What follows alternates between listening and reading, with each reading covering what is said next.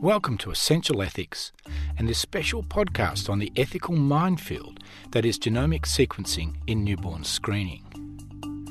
I am Professor John Massey, Clinical Director of the Royal Children's Hospital Melbourne Children's Bioethics Centre.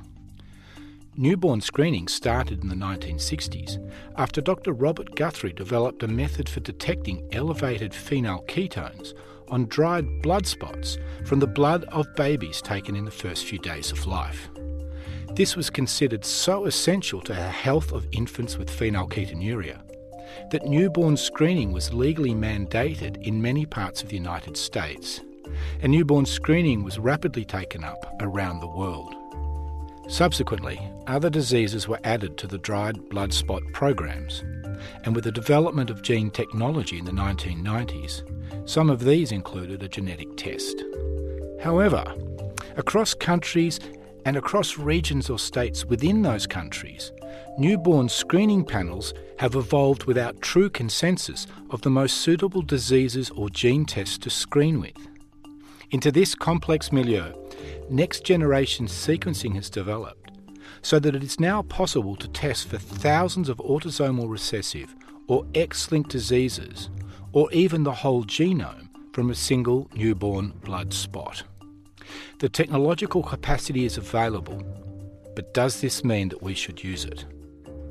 This podcast was recorded during the Ethics of Paediatric Genomics Symposium held in 2022 at the Royal Children's Hospital as a joint initiative of the Biomedical Ethics Research Group of the Murdoch Children's Research Institute and the Children's Bioethics Centre at Royal Children's Hospital, Melbourne. The panellists include Professor John Christodoulou, Professor Ainsley Newson, Professor Julian Savulescu and Dr. Meg Wall. The panel discussion is led by Professor Lynn Gillam, Academic Director of the Children's Bioethics Centre, and asks the question, are we ready for genomic newborn screening? This is what we want you to imagine, where in 2026 we're at a newly opened women's hospital in Melbourne's far outer north. So just for those of you who live in Kilmore, you've now been swallowed by Melbourne, and you've got a new women's hospital in Wallan. And this hospital's been chosen as a site to pilot a new approach to newborn screening, which is called genomic newborn screening. Leading up to this, there's been a lot of discussion between state government, the hospital executive, the hospital's research ethics committee, clinical ethics committee, the newborn screening committee, to figure out exactly how to do this and whether this new hospital is willing to take it on. But in the end, it's been decided the pilot program will happen here, and what's going to happen is that all parents of newborns will be given the opportunity to choose to have either conventional newborn screening or genomic newborn screening. So just to make sure we're all on the same page, John, can you fill us in a little bit about what the difference is between conventional newborn screening and genomic newborn screening? Sure, thanks, Lynn. So conventional newborn screening really has been in place for maybe 50 years now and has been widely recognised as one of the most successful public health measures over the last 50 years. And most newborn screening at present is based on various biochemical analyses. There are a few more recent exceptions to that. And the focus has been on disorders where early diagnosis would have great opportunity in terms of implementing treatments that would really change the trajectory of the disorder. And that's been one of the sort of key tenets of Wilson and Junger's paper when they first described newborn screening and the principles behind that. And so that's a very effective and cheap, great sensitivity and specificity, so very accurate, few false positives. But in more recent years, there's been discussion about the prospect of genomic sequencing being implemented in the newborn period. Technically, it's doable. It's very easy, or easy in inverted commas, to take DNA from dried blood spots and do whole genome sequencing. Okay, so John, just to interrupt you there to clarify, this, from the perspective of the baby and the parents, there's nothing different. There's a heel prick, blood is taken, goes on the card. all the same. Correct. But of course there are a whole raft of other issues that I think is going to be the subject of today's discussion that need to be considered before you would go down the genomic sequencing path. Sure. I wonder if it would help to have a bit more idea of what different things you might find out. Right. Between the biochemical screening that you currently do of that blood and genomic sequencing. Yeah. So traditionally biochemical screening will measure a chemical in blood that is a pointer to a particular disorder. That often, and by nature these are screening tests, so by nature that means a second test often needs to be done to verify that initial screening result. Yep. So where genomic sequencing differs is I wouldn't really consider that a screening test. It's a diagnostic test. And so they have different implications.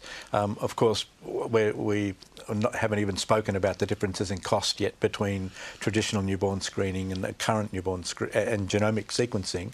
But if we take that out of the equation, the genomic sequencing in fact, there have been studies looking at whether genomic sequencing could replace current newborn screening as a first-tier test, and I think the evidence is pretty strong against that.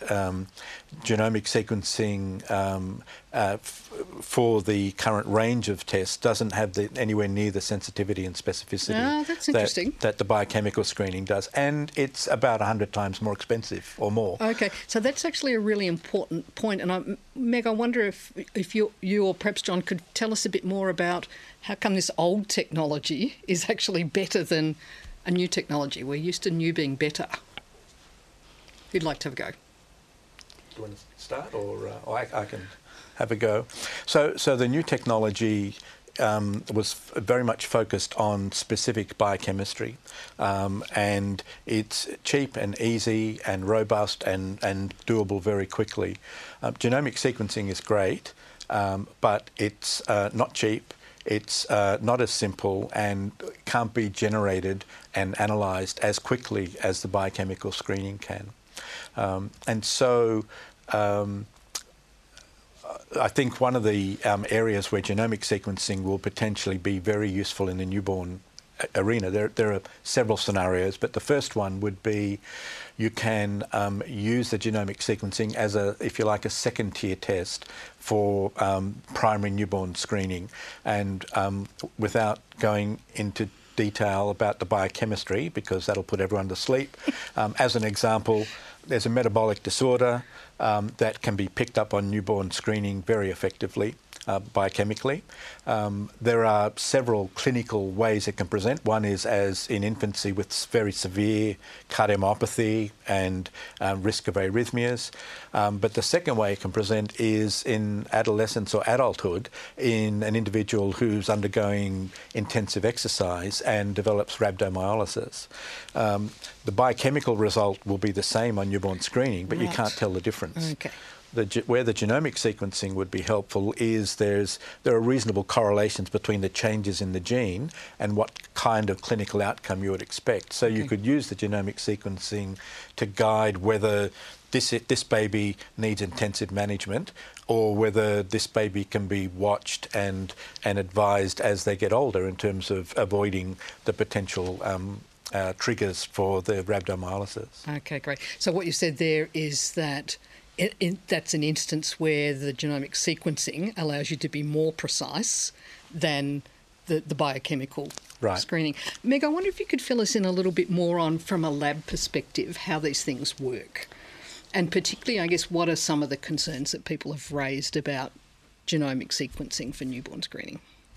Well, I think from the lab perspective, I think the idea of the genomic screening is far more complex than the conventional newborn screening that we're doing at the moment. As John says, we're looking at a relatively small number of analytes with very robust, well understood readouts with very, very clear consequences in terms of, being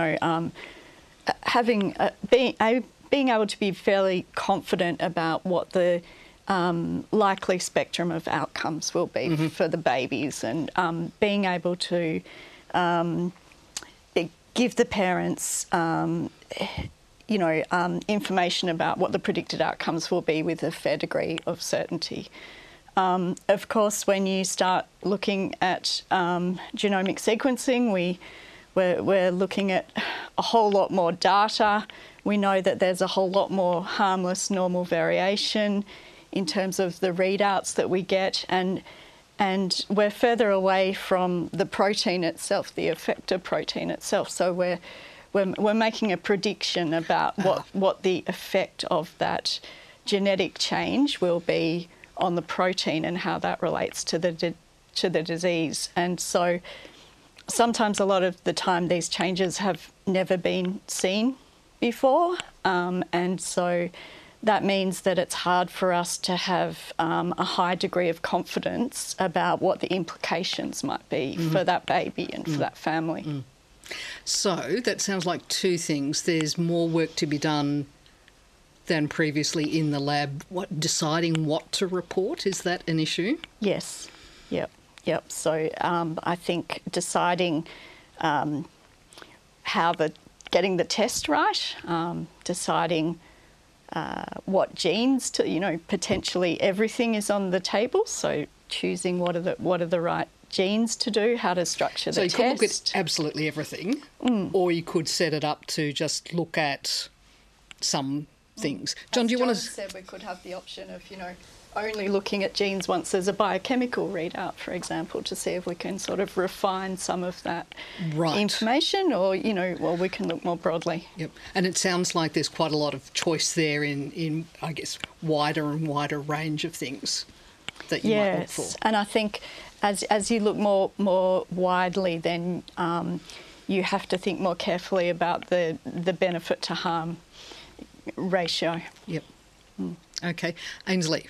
Hello. What are you thinking about? I can see your eyebrows moving. So many things. And yeah, it's really interesting. I think a couple of the things that have come out of this discussion so far are, we're talking here about a technology. When we talk about genome sequencing, we're talking about a technology that for the most part, particularly in Australia to date, has been used in a clinical context. And it's being used increasingly and by non-genetic specialists, but it's being used when there's a driving clinical need for that test. Then what we start to think about and talk about when it comes to newborn screening is a proven, as John explained, a proven public health intervention. And once we start adding a new technology into that intervention, how can we ensure that that technology makes the program better and that we're using it to think about not just what it could possibly identify, but what are the attributes of the actual technology and why we're using it in that particular place in time. And what I would probably add to what John and Meg have said so far around particular scenarios for the use of this technology is, can genomics ever be used to detect something that biochemical screening might not? And so there are a couple of pilots that have run in Australia to date where they have used a genomic intervention as a first-line test, but in a screening context. And they've used that very successfully. The pilot data shows that it works. It does what screening needs to do, which is to indicate to a family that they might need second-line intervention. And it is doing that with a high degree of efficacy at a relatively low cost. But we need to also think about the fact that in Australia there's over 300,000 babies born a year. And if we're going to deliver a technology this complex at that level, we need to think about how we might do that to use the technology well. But across all of this, I think there's a bigger message around what kind of ethics paradigm are we using here. And when we think about clinical care, we tend to use clinical ethics or values and concepts that come more from a clinical background, things like individual autonomy and individual values. When we think about public health and screening technologies, we then start to also think about population benefit, maximising population health, minimising harm at population level. And so that tension between individuals and populations, and that's when, we start to make decisions at population level. And Julian might get twitchy. So you've introduced two, I guess, paradigms, the individual clinical paradigm and the population health paradigm. And I noticed earlier that John said genomic newborn screening could be the shift from screening to diagnostic. Yeah. Ainsley, do you think that moves it from population health to individual clinical? I thought that was a really interesting comment of John's, actually, in the sense that what is so interesting about this technology is you're basically taking a test that is very similar to the way that it's used in clinical practice and applying it at population scale, but you're potentially doing that without a couple of things that you would normally have in clinical practice, which is things like a family history of a particular condition and sometimes, various information about how to actually interpret those genomic findings in the context of that family. And newborn screening isn't the only area where this comes up. So a couple of us on the panel are involved in another project at the moment where we're doing this for a lot of people at once. And that's been a really interesting experience. We're doing that in the context of reproductive genetic carrier screening. But different setup to this, so we won't get distracted. But I think what is really striking about that, it is taking, for all intents and purposes, what is a diagnostic test, but employing it in a screening context. Yep. And that's where those tensions are really interesting. And I guess what comes up then is the decision about what variants to report and how to do that at population scale. Because then you need to make sure that your background information, like the databases that you're using to interpret these findings, are as good as they can possibly be for the population that's in front of you. Okay, so that question about interpreting findings, I think we might come back to, but it's one of the things, I guess, that makes doing it at a population level more complex. Okay, so fortunately state governments decided to fork out the money.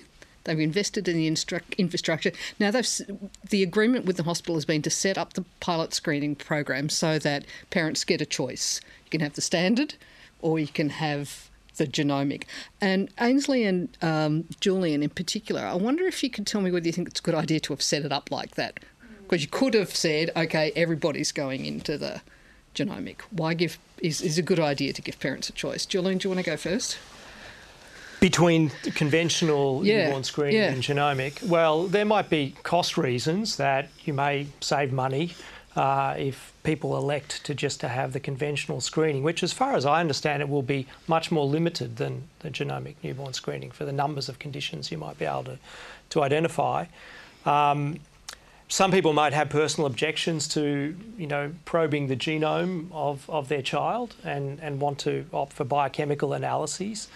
I think there's at some point going to be a question. So at one point, newborn screening was more or less mandatory in practice. Parents now have a choice of whether they have newborn screening. And I think there's going to, once we enter the realm of genomic newborn screening and identify more and more conditions, the question is going to be, well, can you really refuse this around conditions that, have an early intervention or some benefit to earlier diagnosis? Yep.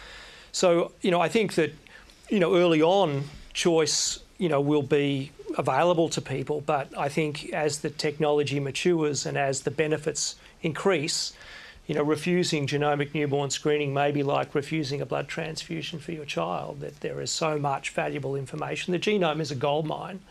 And, John mentioned sequential interrogation of the genome later in life to look for causes of fitting, but also packed in that genome is a whole bunch of information about risk, not just diagnosis of, disorders, but also the risk of a child developing diabetes or the risk of a child becoming obese or the risk both for childhood development and later on in life, that can be used to tailor interventions and assist different programs. So I think, this is irresistible and that, initially there will be choice between conventional and genomic newborn screening in the sort of early days. Then there will only be genomic newborn screening and then it will probably be mandatory. Okay. Early on, if genomic newborn screening isn't provided, private providers will step in my view, and start to offer this to people for their children for a broader range of tests than conventional newborn screening. So you reckon it's okay to have choice when it's in this pilot phase? Yes. But probably not later on, or becoming increasingly less defensible? Well, in order to stay with conventional newborn screening, as genomic newborn screening matures and diagnoses more conditions, would be to say there's a fundamental ethical difference between a biochemical test and a genomic test. And I think that is a deep mistake. Genes, as we heard, just produce proteins. And there's no reason to think that the protein is morally different to the gene that gave rise to it.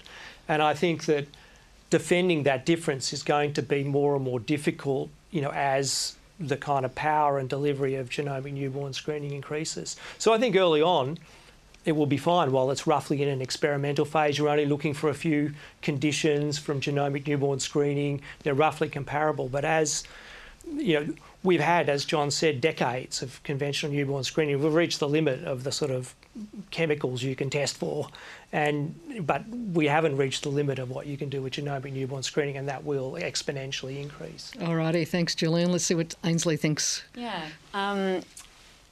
It's quite provocative. I think a couple of... surprising. Otherwise, you'd all be wringing your hands over genomic newborn screening.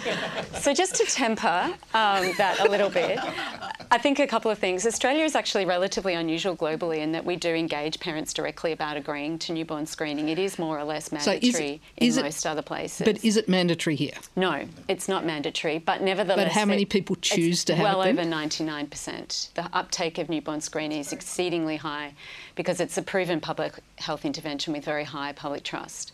And for that reason, I think it's really important that we be as careful as we can about holding and maintaining that trust. And so we also know on a public health level that giving children access to a range of healthy foods, opportunities to exercise, opportunities to be outdoors, good education, is vastly outweighing genomics as a determinant of childhood health, the Thrive by 5 campaigns, etc. But that's not to say that genomic information is unimportant. It can be incredibly important. I think, however, we just need to not kind of get too caught up in its elusiveness and its hype, and we use it where it is most useful. And it might end up in a situation in the future where we can draw really great, bright lines between a piece of genomic information and the potential for childhood illness that has a really great treatment. But I could probably count those examples on maybe one hand, perhaps two, at this point in time. And when I consider the ethical aspects of interventions like genomic newborn screening, I think we need to consider the technology with all its gnarly difficulties and limitations, and we need to factor those limitations into our ethical analysis as well. And it is about realising that data isn't necessarily the same as knowledge, for example, and it's about realising that we have really serious inequalities in social determinants of health more broadly in society, and actually thinking about people's personal resources to take all of this extra responsibility on for themselves as well. I'm glad you came back to that, because remember I asked you, do you think it's reasonable to offer parents choice at this point? Have you said yes or no? Can I kind of tweak my answer by saying I actually don't think this is one or the other. To me, I think it's about biochemical screening and then biochemical screening with the add-on. So if I was designing this, I would design it differently. But I think at the moment, I think choice about whether to have it is absolutely fine. But I was really struck with Dr. Downey's presentation earlier today, in that those who had greatest decisional regret were the ones who actually chose the more limited form of screening.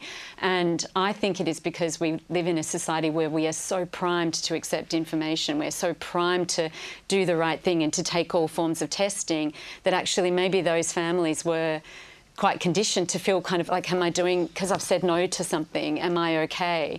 And so I think we need to be really, if we're offering the choice, we need to be absolutely certain that we're offering it as a genuine choice, at least while this information has the inherent limitations that it does. I don't think I agree with Julian that biochemical information or biochemistry is the same as genomics. I think sorry, you were saying though, what were you saying? There was no difference. Proteins. Yeah, but at the moment we can't draw the same line between a particular variant and a definite protein. We don't know enough yet to be able to do that reliably.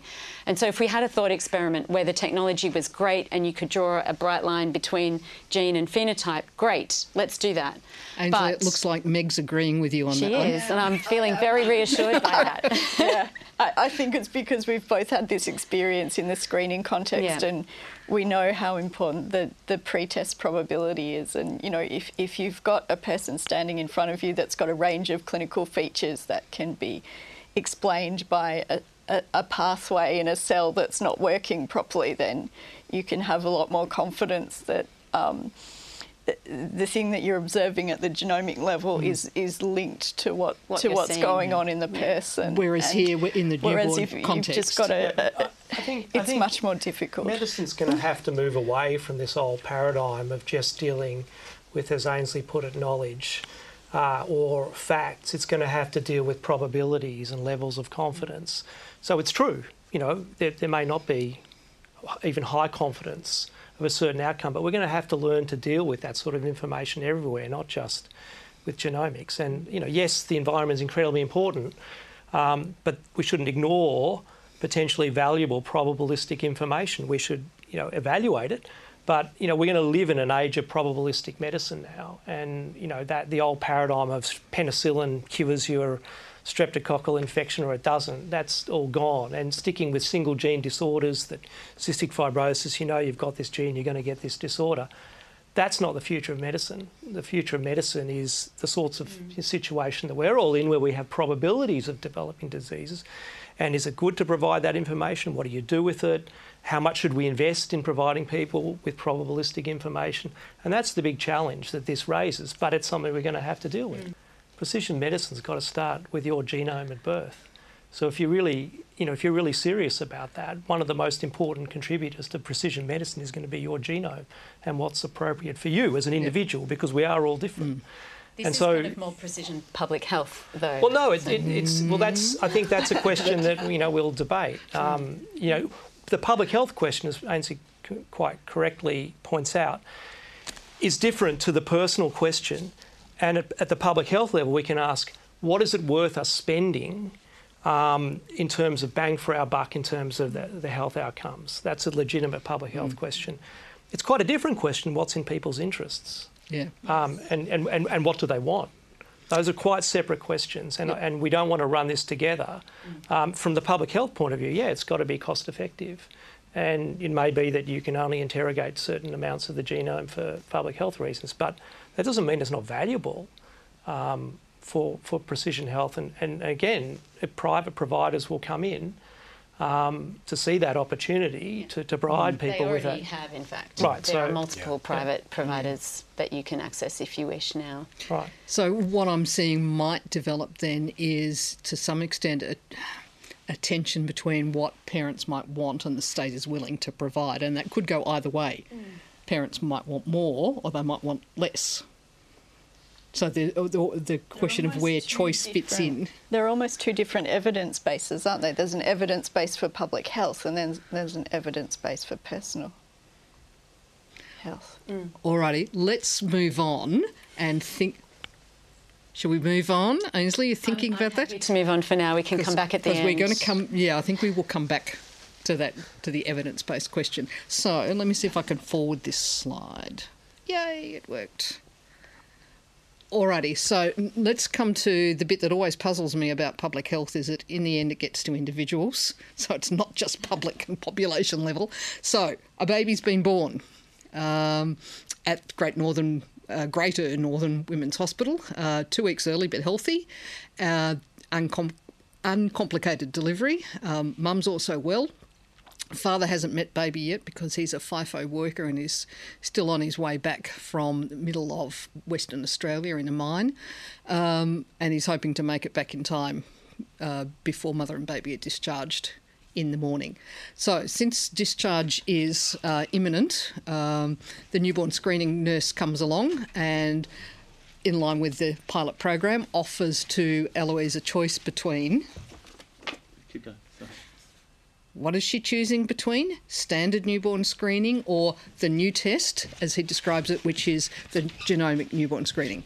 And he further explains to Eloise, if she chooses the genomic newborn screening, then she gets another choice, which is what types of results she wants to get. And they can choose between receiving only information about childhood onset conditions. You'll be familiar with this idea if you were here in the morning session and hearing about this in relation to the newborn hearing screening.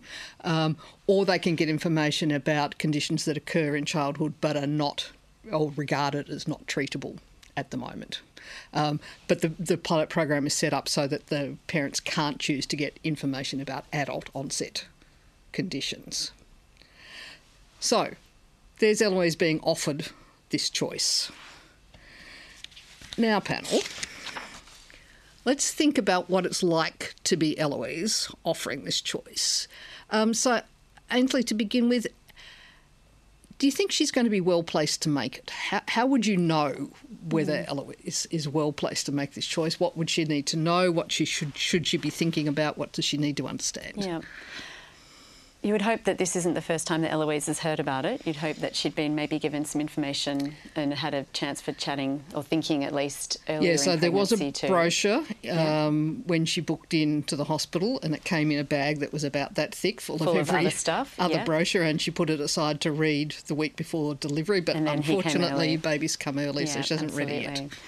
So I think, what we're looking for in this situation is that Eloise isn't distressed, that she's kind of understands why she's being offered information about these things, in particular for Duchenne muscular dystrophy, because there isn't an intervention available in childhood. It's not going to necessarily, it won't benefit baby Alex, this information, but it might have implications for her.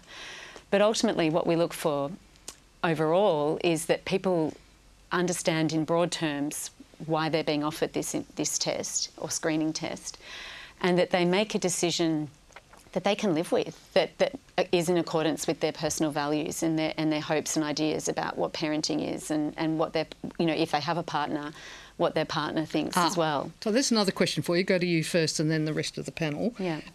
So her partner's currently on a small plane and out of contact. Is it enough that one parent consents? Well, legally, assuming there's no parental agreement in place, you only need one parent to agree.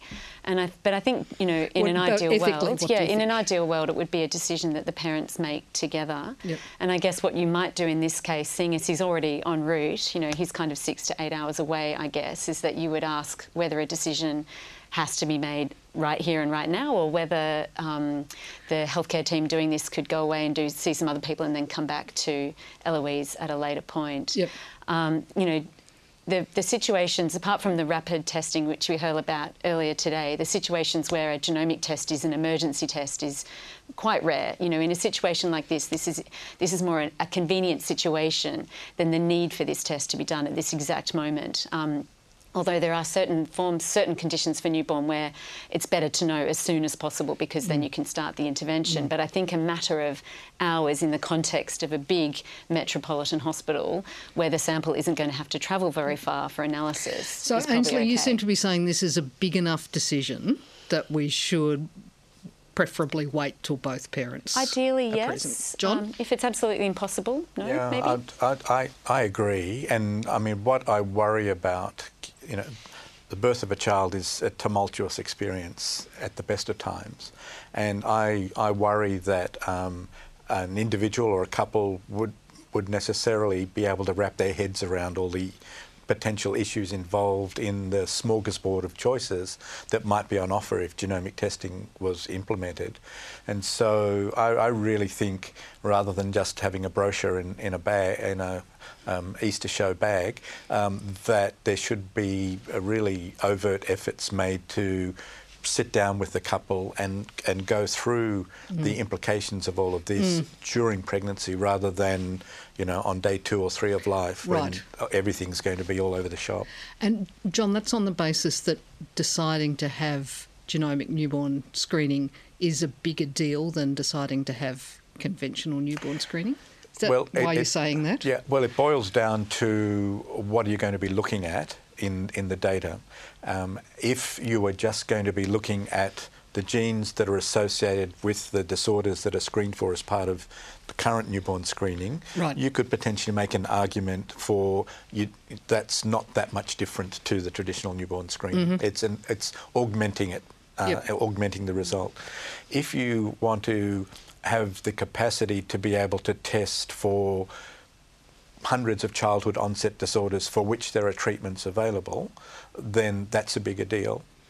Let alone going to disorders that might have an onset in childhood that are untreatable, but that takes it to a whole other level. Yeah. And of course, we're not even going near adult onset diseases because we've ruled those out. That's a total can of worms. Yeah. Quick Ainsley, on and what then John Meg. has said. There is also a range of things we can do to help people clarify their values and understand their information needs during pregnancy, such as online decision aids, online videos, more interactive resources than just didactic pieces of paper in show bags. So I think we already have a range of those in use in other forms of testing in genetics and genomics. And for them, I have yet to meet one that hasn't evaluated well with the people who use it. They're generally, there's good principles about how to design them, but I feel like something you're about to say might change that. I was just reflecting that from this morning I was really struck by the comment that very few people use the decision aids. So, yes, they're well evaluated by those who use them, but if most people don't use a decision aid, it hasn't really helped you, has it? Julian, so is this too much choice? Is there ever too much choice to give parents? Is this too much choice at this point? No, I don't think it's too much choice.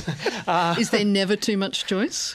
Well, there are certain choices which you might not want to have. For example, you might not want to be a compatible, tissue donor for a sibling who has kidney failure, and they want you to donate a live kidney. You might not want the choice of being a kidney donor in that case. So I do think there can be choices that are bad for you, or that you really, that you have good reason not to want. But this is not one of those cases. I mean, this is a case between two different sets of diseases. And the choice is actually pretty simple. It's, on one hand, there are diseases which you can do something about. On the other hand, there aren't. And you need to give Eloise the range of those conditions. So Duchenne muscular dystrophy is one, but there will be conditions that are lethal in the next 2 years, or conditions that will maybe lethal at the age of 15. So they need to understand the options and the possible consequences. But then that's a choice that people should make. And I actually think it's patronising to say that you have to wait for Alex to arrive. By all means, give Eloise the opportunity for her husband or partner to arrive and discuss it together. But, this is a standard medical decision that people are capable of making, provided that they're given the right kind of information about the options. Now, what I've seen there is not enough information to make a meaningful choice, but I think, you can convey that to her and she can make a decision, or she can choose to defer the decision. But that's a decision she should be making. And Ainsley said, in general, a day or two is not going to make a difference. Yeah, it's probably true. I mean, John's more of an expert, but I wouldn't want to be sitting on PKU or congenital hypothyroidism or any of these conditions that are causing damage to the child the longer you leave them. So there is a reason to get on with this now, and we only require the consent of one individual. If they're happy to make the decision, I think that's acceptable. So, Ainsley, can I just come back to you on that, and maybe John as well? If Eloise were going to be well informed, what would that look like? Does she need an hour with the newborn screening nurse? Do you need to sit her in front of the decision aid? Like, how much time is it going to take, and realistically, how achievable is it, do you think? I think here it very much depends on whether you are treating this like a public health intervention or you're treating it like a clinical intervention. And if it's the former, what you're basically implying is a group of experts have got together and collectively made a decision that this is in the population's interest to have this test, otherwise we wouldn't be offering it to you. So we are genuinely offering it to you as something that you should strongly consider taking up. And so it's not a neutral offer if not you look generally, at it in no. I mean, we have breast paradigm. screening for populations with the view that it is a good idea once you reach a certain age to do it, similar with bowel cancer screening, etc.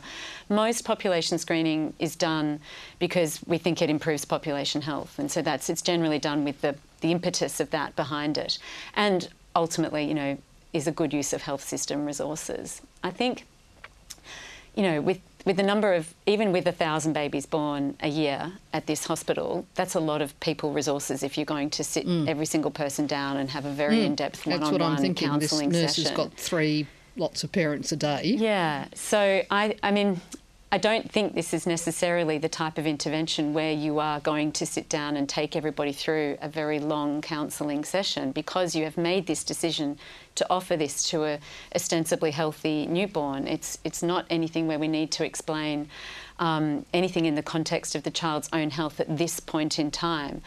But so what you're seeking at this stage is general agreement to have this test based on a curated set of conditions with maybe a little bit of choice within that. And if that test detects something, and that is something actually with newborn screening that you're going to have, estimates in the literature vary, but I have read some people say around 5 times as many children are going to be screened positive than on current biochemical screening. For something. That's not surprising, because you're looking for more things, so you're going to find more stuff, right? But actually, the real engagement will come if Alex screens positive for one of these things, and that's when you have a conversation about what to do next. Okay, so you're suggesting that realistically, if we're thinking about this as screening, there's not going to be a lot of front loading. Well, we're presenting it as consent. an intervention that we think is a good idea. Yep. We're explaining the principles behind the offer, and we're explaining why this is being offered now. You know, newborns are a convenient population, they're in hospital, don't have to make a separate trip, etc. And we're describing in broad terms what the test might detect. And we're saying that it's optional, because it is, but we're also saying that the things it can detect, you know, they've been selected because, for the most part, there's lots of things that you can do about it, and it's better to know sooner rather than later. So that might sound quite controversial, but I'm sort of saying, no, we don't need serious pre-test counselling for this, but I think we've got to get out of that clinical paradigm. Yeah, if we are going to offer this as a public health intervention, we need to be prepared to offer it in that context. So can I just stop you there sure. for a moment, Ainsley? Audience, was that controversial? Tell me what you think about this idea that the sort of informed consent you'd get here is not the sort of informed consent you would get when you're testing an individual who's presenting with symptoms, and would potentially look quite information light and counselling light. But it's about values clarification, and it's about explaining why we're doing it, to get people's broad agreement for the actual screening intervention, and then you triage people based on what you find out. But you're not going to say, this could find these 100 conditions and now I'm going to tell you about each one of them. Well, if I said that to you, would that be helpful? I'd get bored after 55 and stop listening to you. I mean, I always joke, I know a lot about newborn screening. I've had 2 children. I honestly can't remember the conversation about giving my permission. I have no idea what I ticked. It wasn't that long, was it? No. 12 and 10 years ago, but I have no idea what I agreed. So, Alrighty, folks, Eloise is grappling with this, and Steve's still in the air. She appreciates your offer of a few more hours, but he's not going to get here till then. Best we're going to have is a dodgy mobile phone connection. Okay. So she asked for some advice. So newborn screening noise has gone away, comes back again a couple of hours later. Eloise says, look, I've been thinking about it. All I want to do is the best thing for my baby. So can you help me? What is the best thing for my baby? Well, Julian will say the Rolls Royce. Do the whole genetic sequence. Well, I mean, I'm sort of notorious for this view that information is power. So I think, my advice would be, you definitely should have the test for the treatable conditions, because we can intervene earlier and protect your baby's health. So that's just. So sorry, is that advising the more limited version of the genome? The wider, at least the childhood onset treatable conditions you should have. And I think you should also seriously consider having, the non-treatable conditions as well, because imagine that, your baby now has. Sorry? Are we allowed to do that? Oh, no, we are for Duchenne. Okay. Yeah, but imagine that, your child has a condition that will be lethal in 5 years. You surely would want to know that. Well, I wouldn't. Well, I mean, if I told you you've got a condition that, you could have a condition that will kill you in 5 years, you don't want to know it. I might, but I'm 60 now, and so I'm contemplating retirement, and I'd retire earlier. What difference would it make to the baby? You would retire earlier, but there are a lot of things that you can do besides employing medical interventions to maximise the time that you have and your child's time. So I was on this panel once with the Nobel laureate Daniel Kahneman, right? And I said to him at the end of this panel, he won the Nobel Prize for framing effects and, you know, the stuff that's led to nudges and biases and heuristics in psychology. He's a psychologist. I said, what do you think people could do now that with your knowledge of psychology to improve their well-being? And he said two things, and one of them is relevant here. He said, people think of their life as an unending resource, but it's not. It's a fixed resource. And if you have 80 years or 40 years or 5 years, it's a completely different resource. And in order to use that resource to maximise the good things in it, you have to know what it is.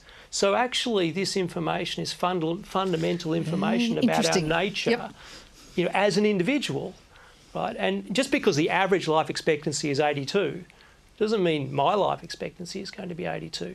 And so, you know, you mentioned retirement, but for adults, family planning, whether to have children or not, when to have children, whether to get married, what sort of career to take, but even for a small child, it's what you do with that child. And of course people can mess up a resource. They can waste it or they can abuse it. But the challenge is not to remain ignorant of the most basic information about ourselves, and that is what kind of life we're going to have. It's to actually use that information to do more with that resource. So, Julian, that sounds like an argument. So that sounds like a suggestion to Eloise that actually it would be better for her baby, for her to know even about non-treatable childhood. I think in the long term it's going to be better for her and her baby. I mean, you know, the obvious way in which it can be better for her is if you don't know your child's going to develop a condition, they start to develop that condition, you're running around trying to get a diagnosis, and perhaps you have, you know, an adverse event from a particular intervention that wasn't appropriate for the diagnosis. So you can cut all that short. So you can expedite medical care. But apart from the medical angle, there are ways in which, you know, you need to accommodate reality and not live in the fantasy of somebody else's child's life or somebody else's life, and learn to live. And a lot of people, when they've had cancer, say, you know, that it increased the value of their life because they had a period to plan for and it made them live. And so, you know, although I wouldn't say it should be mandatory, I think actually it should be mandatory to have testing for treatable conditions, but I don't think it should be mandatory to have, you know, testing for non-treatable conditions. But I think it should be more openly embraced, whereas the standard view of all newborn screening, as John correctly said, Wilson Younger, you've got to have an intervention. Now, from a public health point of view, if your only goal is health, that's true. But my goal is not health. My goal is well-being. And from a well-being point of view, actually that information can be very valuable. Ainsley. Oh, my goodness. OK, deep breath. So I think a couple of things going on here. If Eloise said, I want to do the best, I think one thing to ask Eloise is why is she framing the question in that way? What is it that she is seeking? So you would, if it was me, I would kind of say, well, you know, what kind of parent do you want to be? What kind of childhood do you want Alex to have? And how do you see this information fitting into that? Do you think it will benefit you? What else do we need for you to be a flourishing parent, for example? Remember, she's concerned about Alex, not herself. Yeah, so, well, so she doesn't want to be a flourishing parent. She wants a flourishing child. What do you think Alex needs to flourish, then? I think you could ask. But, you know, what I'm pushing at here is a kind of more critical interpretation of why we're even asking, why she's even asking what can I do that is the best for Alex? And I think she's doing that because we socially condition parents to be the best possible parents, and that can be really hard for some people if they're living in a low resource setting. So, you know, I would be making sure that Eloise has what she needs to make a good decision that she feels she can live with for Alex and his health. And that might be to receive maximal information, or it might be to say, do you know what, that's not a priority for me and there are other things that I'm going to focus on. What I'm mindful of is us kind of pushing all of that onto parents, responsibilising them in the context of a really complex time of life for parents anyway. I think, you know, ultimately what we're driving at here is we want to provide information that's going to benefit population health, but also information that people feel they can live with and that they've made a good decision in receiving. And we're doing that in a world where genomics is currently far from perfect, but is pretty great. But we're also doing it where there are just really basic challenges that people have that genomics is not going to solve. And so I think for me it's about trying to get away a little bit from just seeing genomics on its own and trying to consider this information in context with everything else. So it sounds like you'd be turning Eloise's question back to her. I would be trying to support her rather than telling. Do you think is best? Not saying this is best. That's probably what I would do. Yeah. If I were Eloise, I might be slightly annoyed with you at that point because I asked you a question and you haven't answered it. I wonder if John or Meg would like to comment. I think too, I'm not disagreeing with Ainsley, and to come back to a point that Julian made relating to, in the longer term, this information would be potentially of great value to the child and the family. In other words, relating to an untreatable disorder. I agree with you on that front, but what I'm not sure about is that telling a family in the newborn period about this would be the appropriate time to be doing that. And so, again, potentially a staged approach, dealing with the acute stuff where something can be done in the newborn period when people are, more or less used to having to make those kind of decisions, versus coming back, when Stephen's in the room, when they're away from the newborn period, things have settled down, and then asking them the question, well, these are the other options that we can now offer you. Are you interested or not? And then have that dialogue. Also, quite soon after, though.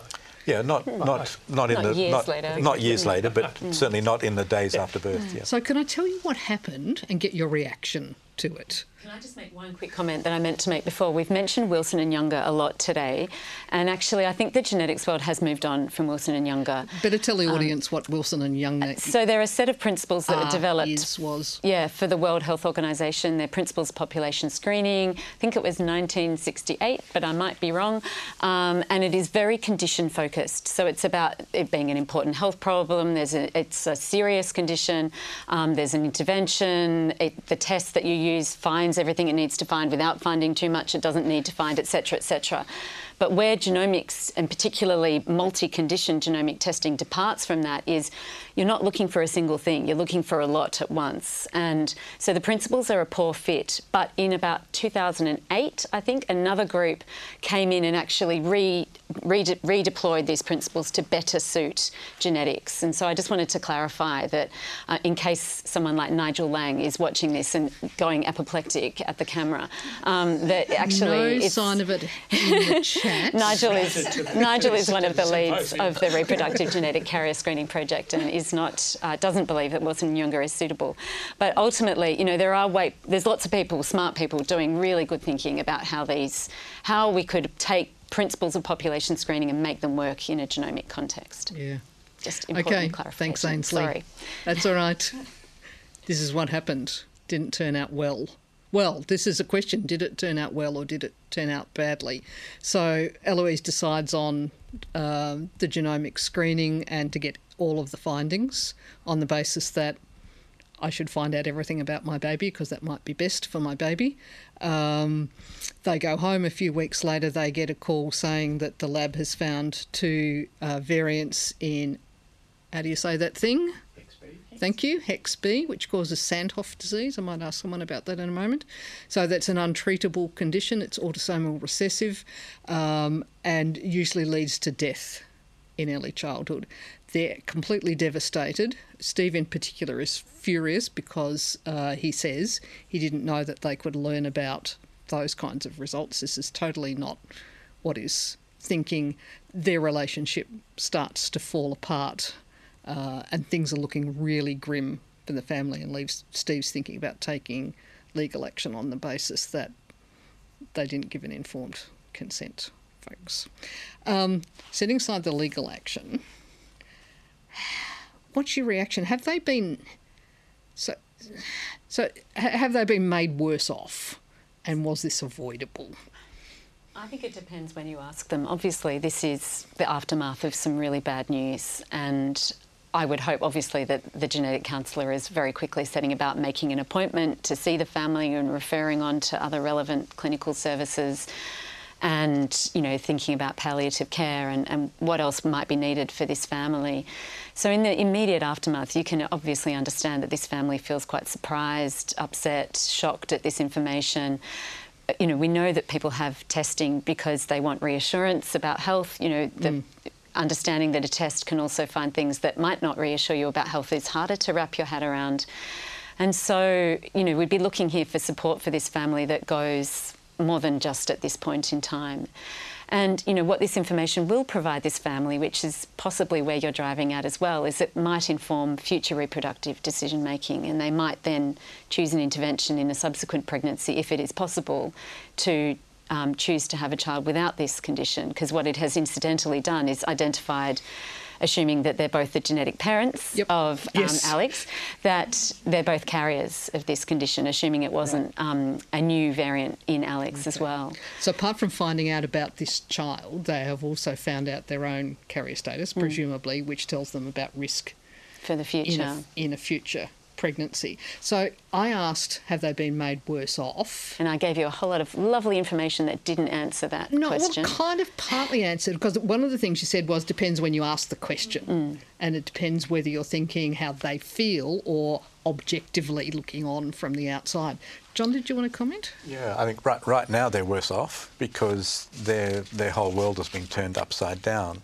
But if you come back and meet with the family in the subsequent weeks when they've had time to digest this, obtain more information and so on, their headspace might be in a completely different place. And so, the legal action may be off the table, but certainly, the family will be better informed and will then be in a position to implement what potential supportive treatments might be available in the short to medium term for the child. Yeah. And of course, as Ainsley said, this opens up another can of worms relating to their reproductive risks and also the opportunity for restoring reproductive confidence, having given them that information.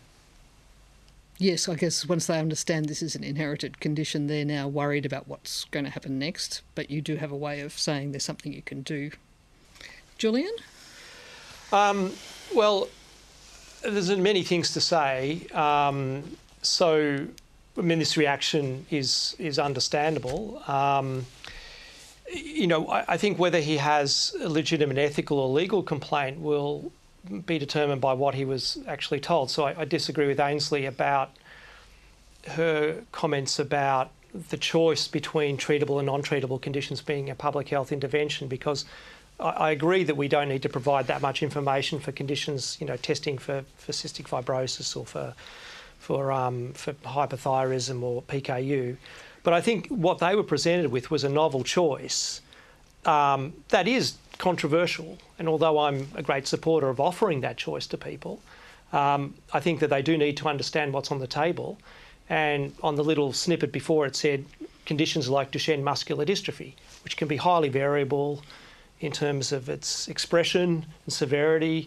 And I didn't see mention of conditions lethal early in childhood, which is actually what they've got on the table. So I think that's a reason why they needed to be informed of the range, the spectrum of conditions that might be picked up if they're really to be making a meaningful choice. And so I think that there is a question here whether they were able to make a meaningful choice or not. That needs to be addressed. Do you think they've been made worse off? They have. Going back to my point about probability, we live in a probabilistic world, and by getting this information about non-treatable conditions doesn't mean that your life or your baby's life is actually going to go better. It could go much worse. And that's why I argued you need support to make it better.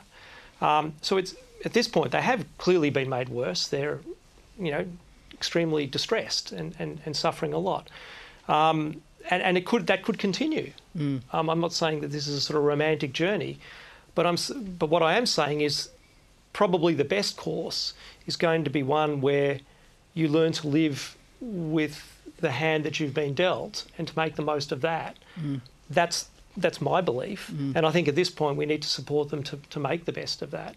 Sorry, Meg. You can envisage a sliding doors scenario here where they choose the opposite way and then they find out very close to, this child, only having a short time with this child before death in early childhood, Yep. and going back and having decision regret the other way and Yes. saying, I wish I'd been counselled more directively to choose the other way. Yeah.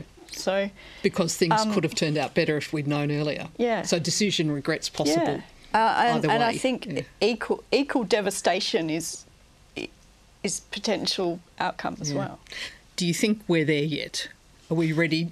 Are we ready now to start doing this, or what would we need to put in place to start doing this at a population level? So one of the things that you've just said is, in order to do it at a population level, we need to think about the population context.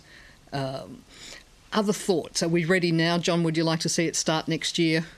Well, I'm a great fan of it, but I think there are a number of things.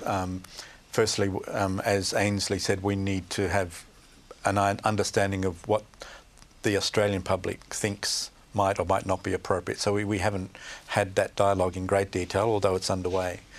The second thing is, I'm really conscious that we don't, in implementing something, don't undermine the public trust for the existing newborn screening program, which is and remains extremely successful.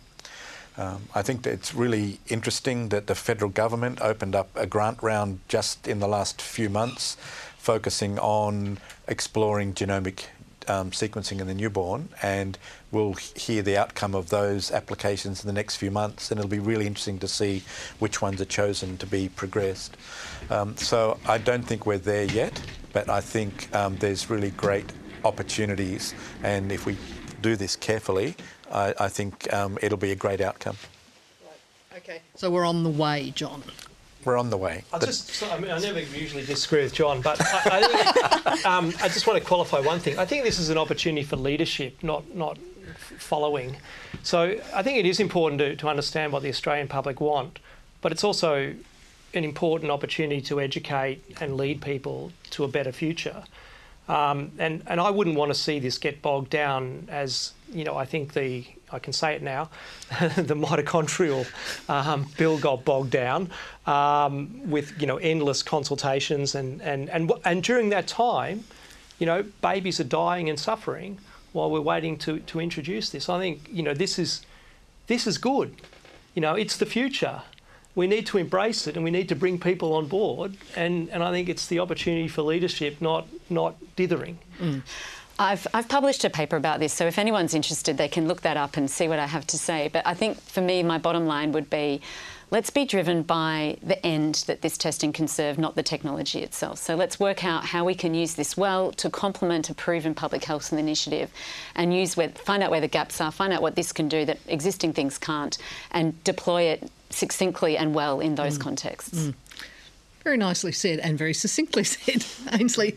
And Meg, you've got the last word then. Do you want the last word? I'm happy to have the last word. I think we are ready to learn more about this and explore the enormous potential of it. I think we're at a stage where we have learnt a lot about the potential of these technologies to do public good, and I think we have a kind of framework and a critical mass of expertise and community and ways to have these conversations, which means that we're poised at a really exciting time where we can take it forward.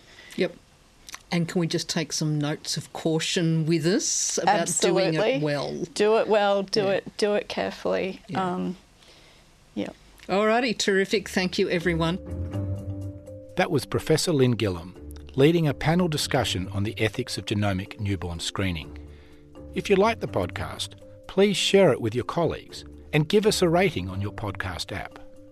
This panel recording was made in the studios of Creative Services at Royal Children's Hospital.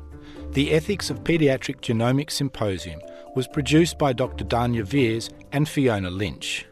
If you would like to learn more about the activities of the Royal Children's Hospital Children's Bioethics Centre, including our annual conference, look us up on rch.org.au/bioethics. Essential Ethics. Be inspired.